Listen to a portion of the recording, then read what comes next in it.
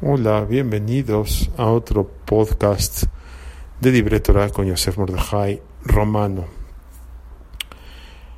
Había una vez una pareja de recién casados en Israel que se fueron de luna de miel hace muchos años.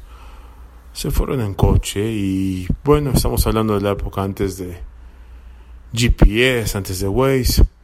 Se fueron al sur y entonces el novio, el recién casado, el marido, no sabía exactamente cómo llegar al destino donde habían decidido pasar luna de miel, y en vez de preguntar, como la señora le estaba diciendo, decidió no preguntar, pensando que sabría llegar.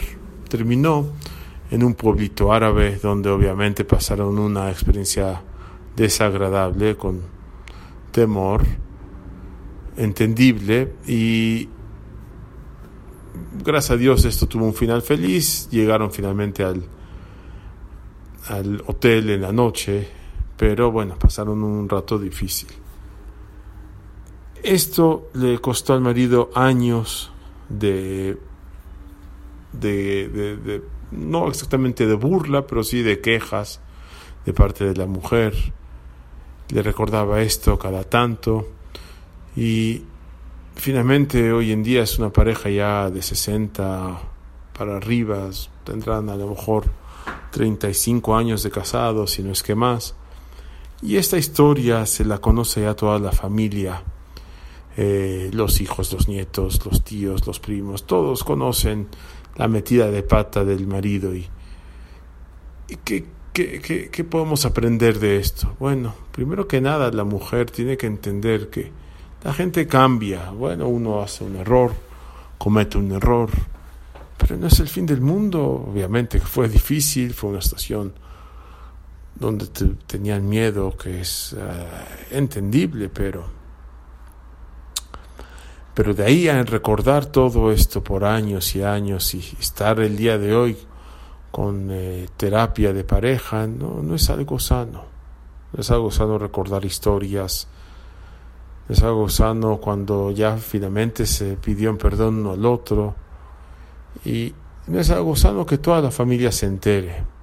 Entonces, aprendamos de esto, que no siempre tenemos que compartir todo con todos, que dejemos pasar las cosas. Similarmente, hay una pareja que cuando se enojaban se podrían dejar de hablar por meses, y lo peor es de que involucraban a los hijos. Cuando el papá necesitaba algo, le decía al hijo: dile a tu mamá tal y cual cosa, y la señora respondía por medio del hijo. ¿Qué causó esto? Causó que tuvieron 5 hijos, 3 de ellos divorciados, uno se casó muy grande, el quinto también tuvo una relación difícil, etcétera. O sea, son cosas que marcan. Tratemos de poder poner las cosas atrás de nosotros. A veces no es fácil perdonar, pero definitivamente el que gana cuando perdonamos, más que nada, somos nosotros mismos.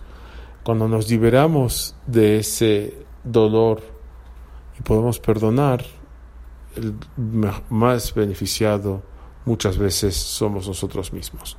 Buen día a todos.